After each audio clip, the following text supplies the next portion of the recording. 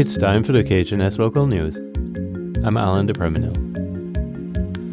Today in the news, Alaska has no shortage of marine predators, from orca to Steller sea lions to salmon sharks. Over the last few years, researchers have identified a new, lesser-known predator that may play a key role in keeping Alaska's kelp forests healthy. KCAW's Meredith Reddick reports. And the candidate list for the coming municipal elections in Haines is slowly growing.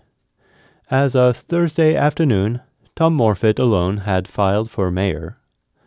Jerry Lapp, Craig Loomis, and Burl Sheldon have filed for assembly. There are 3 assembly seats open.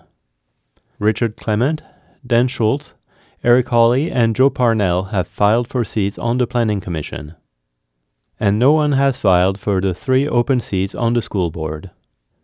The filing period ends on Sunday.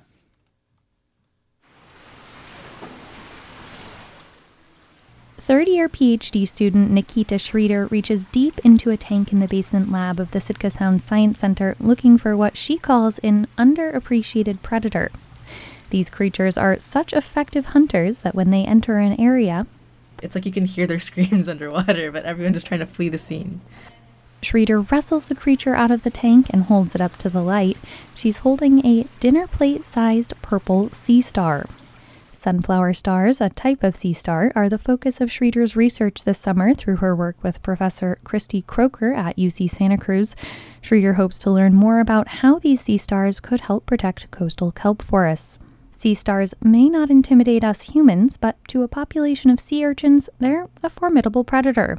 They basically throw their stomachs out, so they lift up their arms, and then part of their stomach from the underside is thrown out, and then they engulf the urchins. While unfortunate for the urchin, this kind of predation is good for the ecosystem.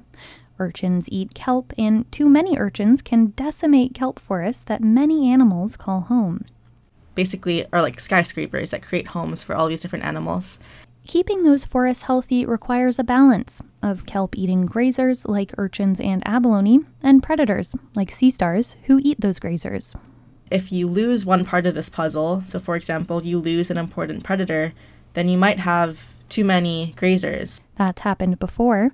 A decline in the population of sea otters, a well-known predator of urchins and other kelp-eating critters, led to the spread of urchin barrens along the west coast, where urchins have mowed down entire kelp forests. Now, researchers are trying to figure out if and how other predators such as sunflower stars could play a complementary role in protecting kelp forests. Sunflower stars eat urchins, but Schreeder suspects they may also affect urchin behavior in other ways. In her work this summer, she's trying to figure out if the mere presence of a sea star could cause urchins to eat less kelp. So just sensing this predator might lead to the urchins being scared into eating less kelp.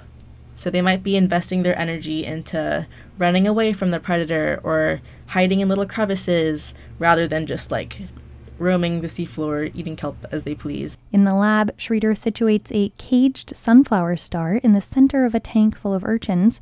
She wants to see if the urchins move away from the cage or eat less kelp when they sense that a sea star is nearby. Out in Sitka Sound, her team is running similar experiments, tracking the path of a sunflower star and seeing how long it takes for urchins and abalone to return to those spots.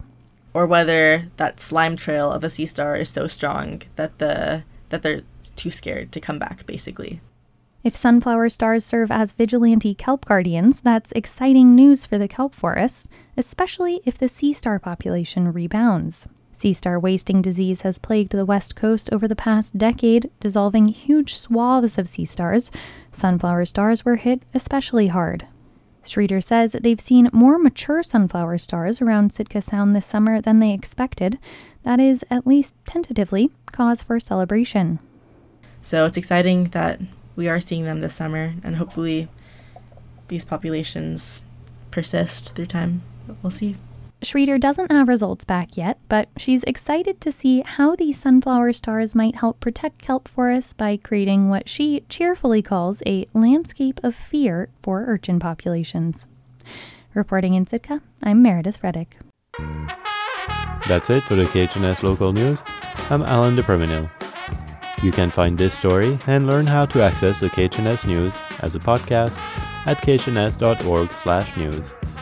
This is KHNS, Haines, Skagway, and Cloquan.